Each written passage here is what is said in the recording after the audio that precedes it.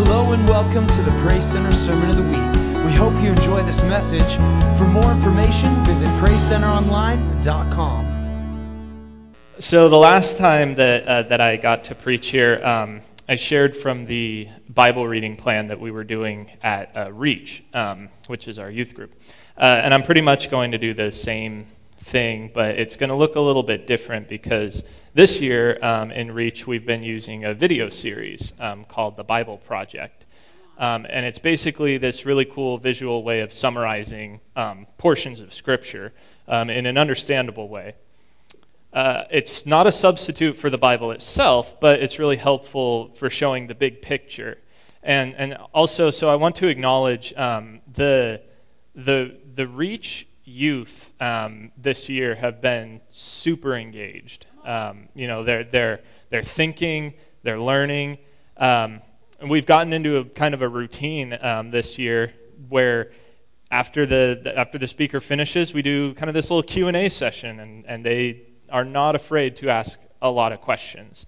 And we're just learning a lot. Like, they're asking stuff that I don't even think about, like why does this happen? Why does why? Just why? There's a lot of whys, and it's great because we're getting to teach them these things and help them to experience these things and learn these things. So being that we're in a much larger setting today, we're going to have to cut the Q&A part out, mostly because I don't want to answer adults' questions. It's hard enough answering young people's questions. So today we'll get a little bit of a taste of what we do in Reach. Today we're going to watch the video from this series that's about the second half of the book of Exodus, and that's going to be on the screen right behind me. The book of Exodus. In the first video, we explored chapters 1 through 18, which tell the foundational story of how God rescued the enslaved Israelites by confronting and defeating Pharaoh, while offering a way of escape through the blood of the Passover lamb. God then delivered his people by bringing them through the waters of the sea and then into the wilderness, where, surprisingly, they grumbled and complained. Now, the second half of the book of Exodus opens as Moses leads Israel to the foot of Mount Sinai, where God invites the nation of Israel to enter into a covenant relationship. And here we reach another key moment in the biblical storyline, because this is picking up and developing God's promise to Abraham. So remember, from the book of Genesis, God promised that through Abraham's family, somehow he would restore his blessing to all of the nations. And here we find out more. God says that if Israel obeys the terms of the covenant, they will be so shaped by God's laws and teaching and justice that they will become a kingdom of priests, which means that they will become God's representatives and show all of the other nations what God is truly like. Now, the people of Israel eagerly accept the offer, and so God's presence appears right on the top of Mount Sinai in the form of cloud and lightning and thunder. And Moses goes up as their representative, and God opens with the basic terms of the covenant, the famous 10 Commandments. These are like the basic terms of the agreement, how the Israelites and God are going to relate to each other. And then after this come another collection of commands which fill out the first 10 in more detail. There are laws about Israel's worship, about social justice, how they are to live together, all shaping Israel into a nation of justice and generosity that's different from the other nations. So Moses writes down all of these laws, and he brings them down to the people who, again, eagerly agree to enter into this covenant with God. And once they do so, God takes the relationship forward another step. He tells Moses that he wants his holy and divine and good presence to come and dwell right in the midst of Israel, which develops another aspect of God's covenant promises. So remember, after humanity's rebellion in the garden, it was access to God's presence that was lost. But now it's through the family of Abraham that God's presence is becoming once again accessible through this covenant relationship, and first with Israel, and then somehow one day to all nations. So what follows are 7 chapters of detailed architectural blueprints about this sacred tent called the tabernacle. There's an outer courtyard with an altar, and then in the center there's a tent that has an outer room and then an inner room. And then inside the inner room, which is called the most holy space, is a golden box called the Ark of the Covenant. And there's angelic creatures over the top of it. It's the hot spot of God's presence. Now there's lots of detail in these chapters, and it's important to know that every piece has some kind of symbolic value. All of the flowers, the angels, the gold, and the jewels, it all echoes back to the Garden of Eden, the place where God and humans lived together in intimacy. And so the tabernacle is like a portable Eden, so to speak. It's the place where God and Israel can live together in peace. At least in theory, because right here something goes really, really wrong. Israel breaks the covenant. As Moses is up on the mountain receiving the blueprints for the tabernacle, down below at the camp, the Israelites, they're losing patience. And so they ask Moses' brother Aaron to make for them a golden calf idol so they can worship it as the God who saved them out of slavery in Egypt. Now God's presence, it's right there on top of the mountain. They can see it. But here they are below, breaking the first two commands of the covenant they just agreed to. No other gods and no idols. Now what follows is really important. God knows what's happening down below. And so he first invites Moses into his own anger and pain. And he tells Moses what he wants to do, just to wipe Israel out. But Moses intercedes by appealing to God's character. He says, first of all, destroying Israel would be going back on your covenant promises to Abraham. And then Moses appeals to God's reputation among the nations. What would they think if they see you destroying your own people? And so God accepts Moses' intercession, and he relents. And while he does bring his judgment on those who instigated the idolatry, he forgives the nation as a whole and promises to renew his covenant. And it's right here, at this point in the story, that God, for the first time, describes his own character to Moses. He says, the Lord is merciful, he's gracious, he's slow to anger, abounding in covenant faithfulness. He forgives sin, but he will not leave the wicked unpunished. So we have this tension. God is full of mercy, but also he must deal with evil if he claims to be good. And above all, God is faithful to his promises, even though it means, he knows, he's committing himself to a people who are utterly faithless. And so after renewing the covenant with Israel, God commissions Moses to go ahead and build the tabernacle. And once again, we get 5 long chapters describing in detail the construction of the tabernacle. And it all comes together in the final chapter where the tabernacle's finished. God's glorious divine presence comes and hovers over the tent, and our hopes are high. And so Moses, he goes right up to enter into the tent, and he can't.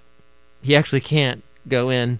And that's how the book ends. It's really surprising, but not really if you think about it. You can see now how much Israel's sin has damaged the relationship with God in more ways than we realized. So the book opened, remember, with Pharaoh's evil threatening Israel and threatening God's covenant promise. But now, as the book ends, Israel has become its own worst enemy. It's their sin that's threatening the future of the covenant. And so the question as the book closes is, how is God going to reconcile this conflict between his holiness and his goodness and his presence with the sinful corruption of his own covenant people? The solution to that problem is what the next book is about, but for now, that's the book of Exodus. All right. So that's kind of what we've been going through, and as you can see, we're only into the book of Exodus, but it's only been a few weeks. So like that video says, the second half of the book of Exodus is mainly focused on the covenant at Mount Sinai, and it really lays down the bricks of what the Israelites will have as their religion in the world. And it's kind of at the point at which Israel becomes its own nation, where they're completely separate from the rest of the world in terms of beliefs. So the book of Exodus reveals a behavioral pattern that the nation of Israel will struggle to overcome for the entirety of their existence. And it's a behavior that I think the whole world has been struggling against and continues to show even today. I want to talk to you today about our need for a personal relationship and trust in God. We're going to look at 3 situations that the Israelites faced in Exodus and how they responded to each one, and then reason out how we can apply that, what we learned, to our own lives. Let's pray. Father God, thank you again for this opportunity to come and to speak your word, Lord, and I just pray that your your Holy Spirit, Lord, would just open up our hearts and our minds, Lord God, to just learn and understand, Lord God, what you would have us to hear today. So I pray that you would bless this message, Lord God, in Jesus' name, amen. So the video we watched was not all-inclusive to the whole book of Exodus, but for my message, I'm going to start way back at the beginning of the book and work forward from there.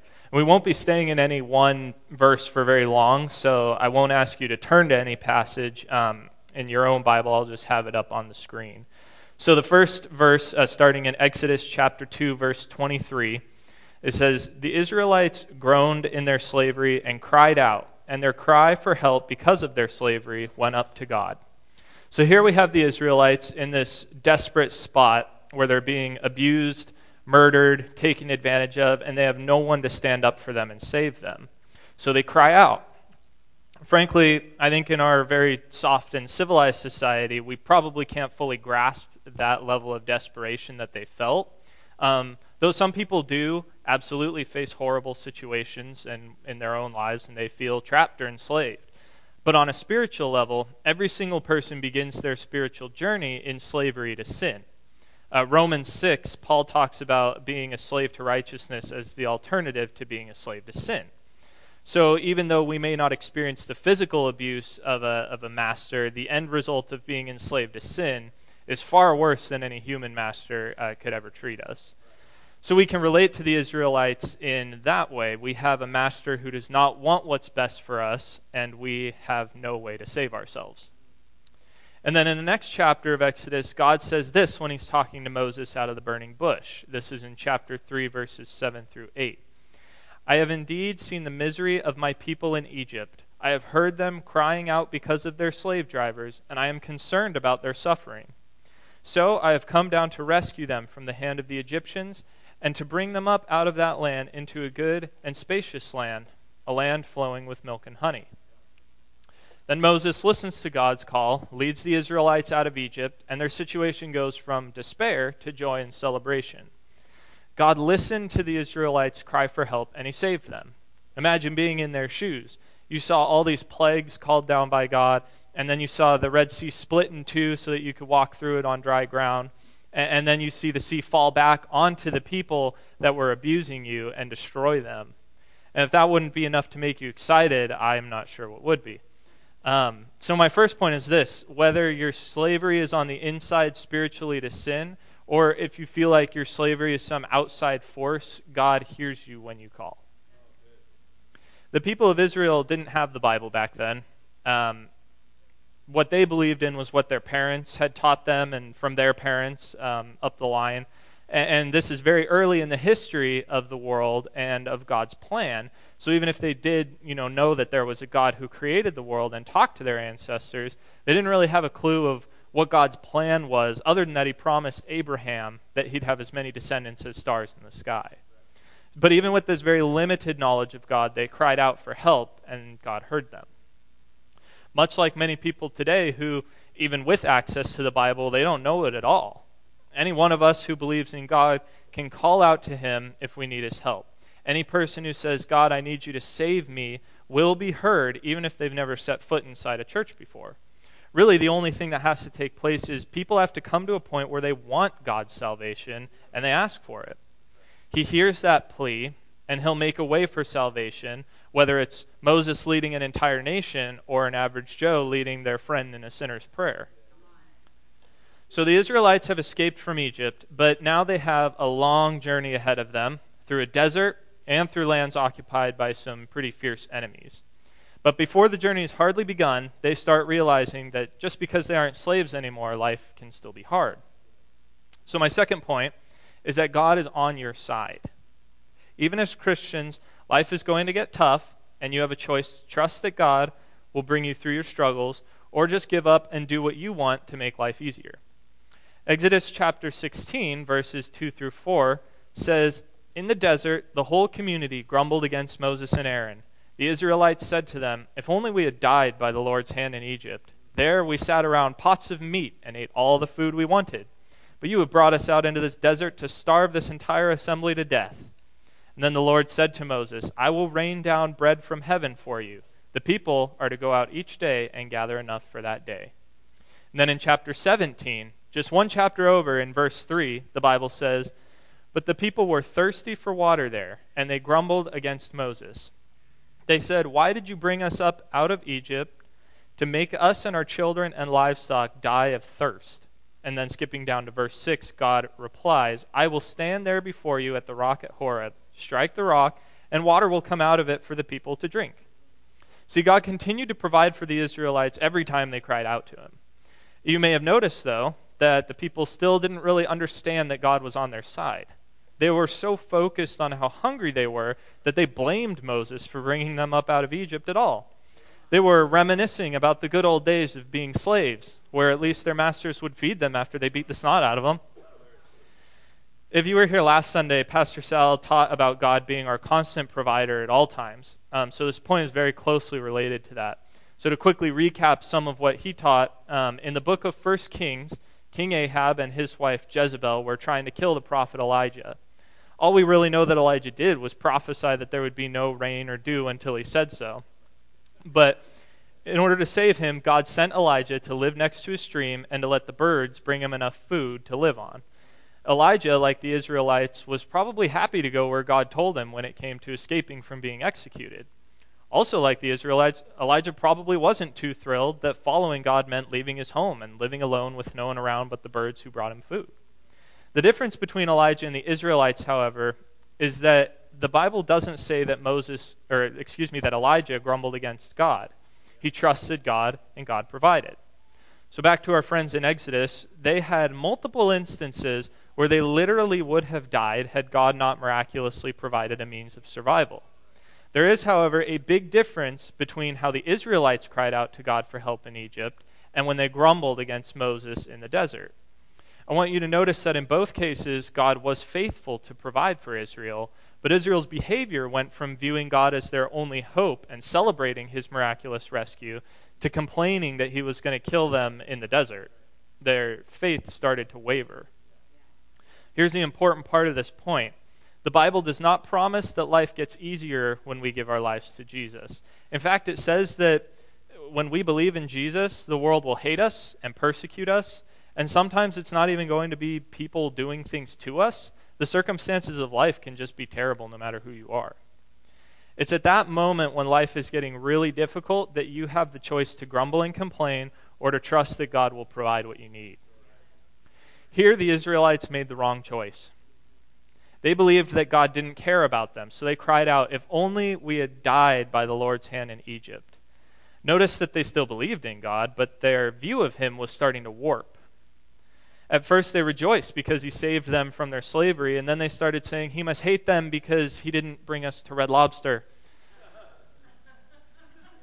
But notice that God continued to provide for them even when they complained, because even though they were complaining, they were still following Moses, and Moses was following God. They could have left the group and tried to survive on their own, but because they stayed, they received the gift of food and water from God. I also want to point out that God used Moses' continued faithfulness to feed the people. Moses was the shepherd to the Israelites. Like sheep, they couldn't look past their own stomachs to see that God wanted them to prosper and not die. Moses knew God's heart for the people, and even if they didn't quite understand the circumstances around them, Moses did. The Bible actually doesn't say that the people grumbled against God, though it's kind of implied. What it says was that they grumbled against Moses. And I applaud Moses for his patience. As great a man as he was still human, and humans have limits, and Moses was no exception. We can read the story and see how obvious it was that the people should have followed Moses because he was close to the Lord. But do we always have the same attitude toward our Moses? Moses was essentially the pastor to the Israelites. Let's not make the same mistake Israel made. God placed our pastors over us to lead us into the promised land, whatever that looks like. If we believe that they're anointed by God, I think it would be wise to listen to them.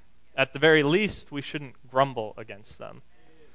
I'm not saying this in light of any situation that I'm currently aware of, but I just thought it was important for us to be reminded, and maybe especially since today is Pastor Appreciation Day, that they're leading us where God tells them to lead us. If we have a complaint, take it to God first and ask him if your heart is fully trusting in God, and by extension, trusting the shepherd that God has placed in your life. So could the Israelites have handled this situation better? Yeah. They could have trusted that God had them covered and that Moses wasn't leading them to die.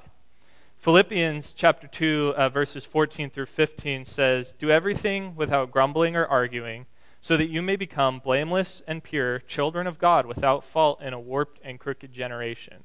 Then you will shine among them like stars in the sky."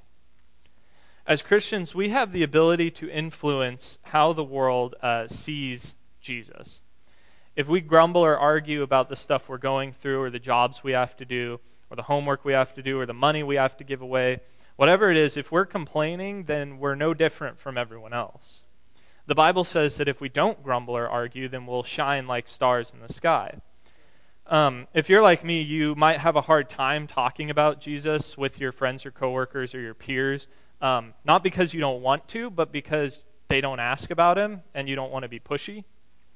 So picture this. You walk into work tomorrow morning and you're glowing so bright that everyone notices, like you're physically glowing. So how many people are going to ask, "Why do you look like a disco ball?"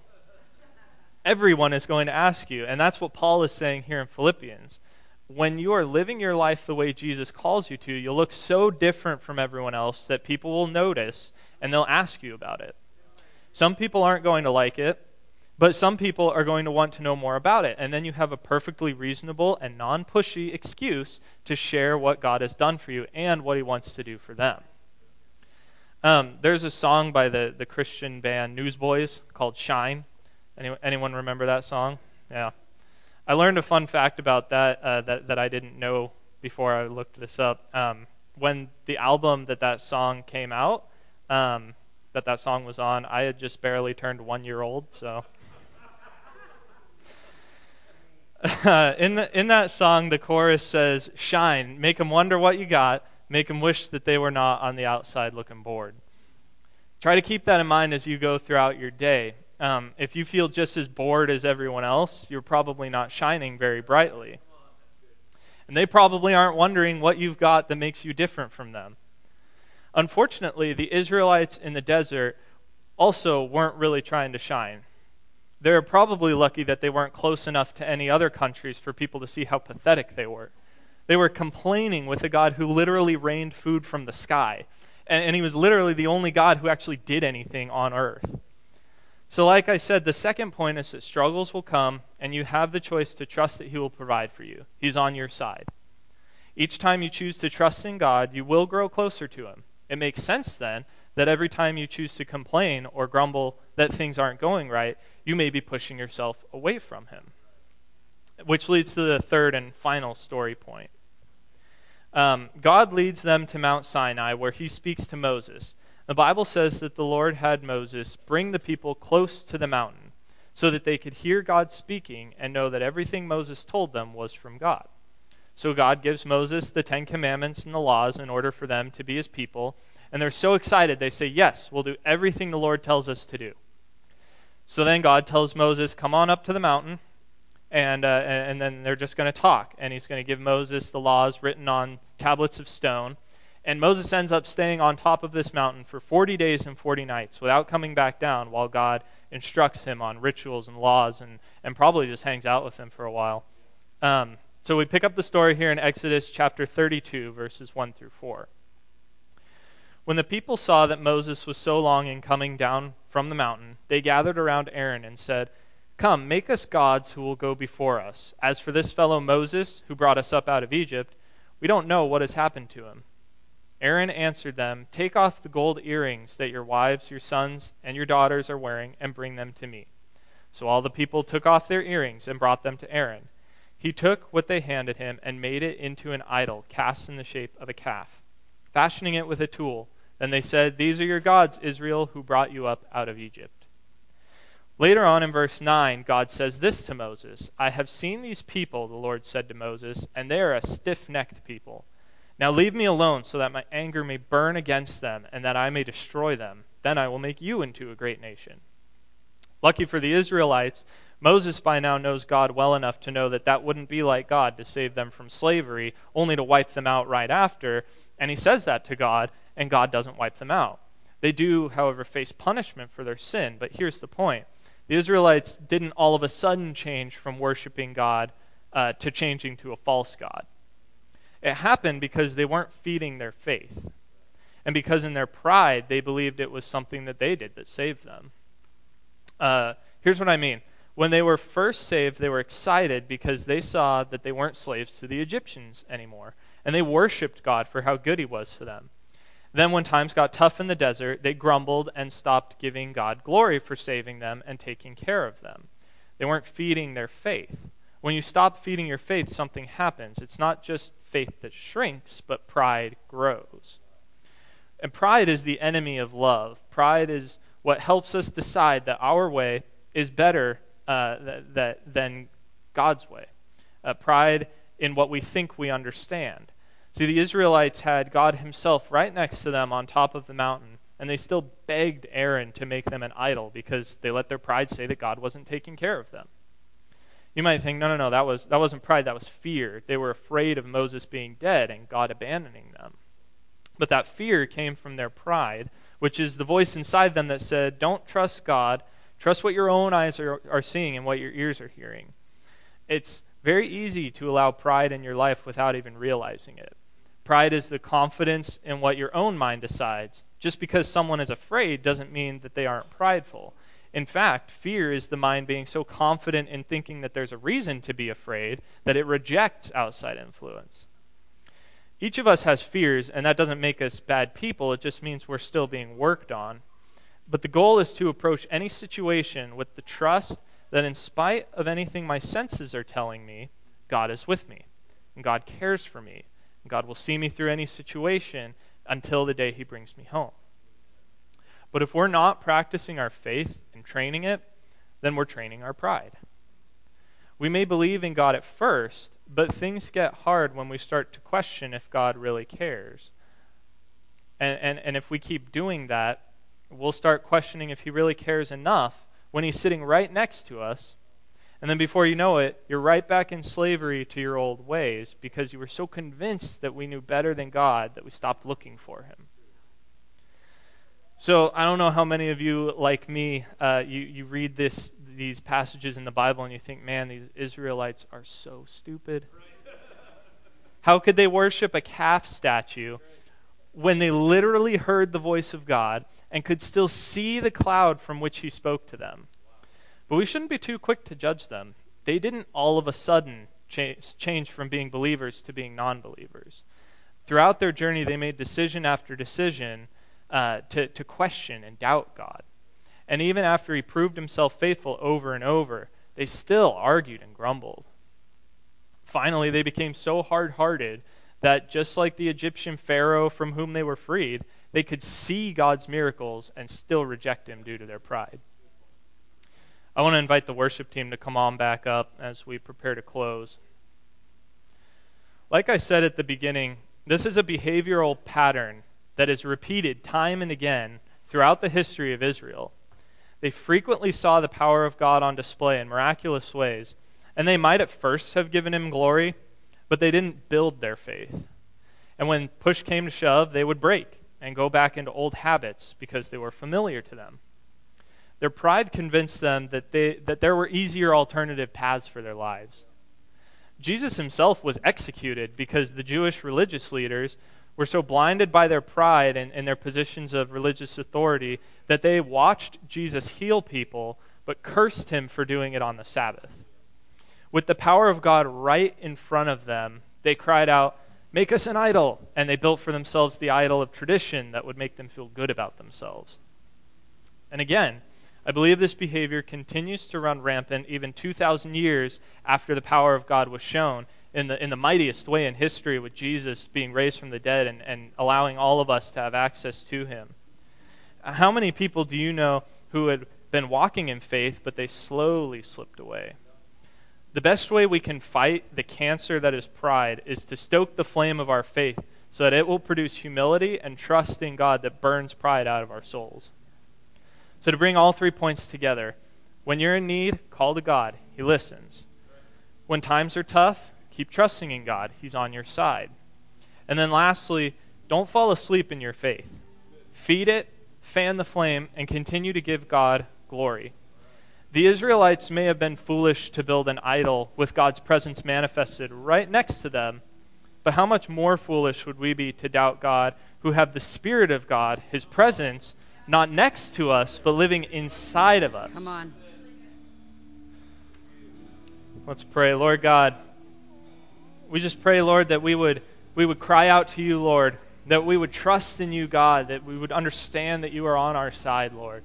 And we pray, Lord, that we would continue to build our faith, Lord God, to not become cynical, to not become complaining, to not become argumentative, Lord God, or to complain, but to trust you, Lord, to trust the people that you put in our lives, Lord God. And we just thank you, Lord, that you've given us access to you, to your presence, Lord God, that your presence comes to live inside of us, Lord, and to teach us and to correct us, Lord God. We pray that we would all shine, Lord Jesus. Even as Moses, after he was in your presence, his face was shining so much that he had to cover his face. Lord, we just pray that we would all shine your presence, Lord God, into the lives of the people around us. And we just pray that we would glorify your name, Lord God. In Jesus' name, amen. Yes, amen. Thank you for listening to Praise Center's Sermon of the Week. Don't forget, for more information, visit PraiseCenterOnline.com.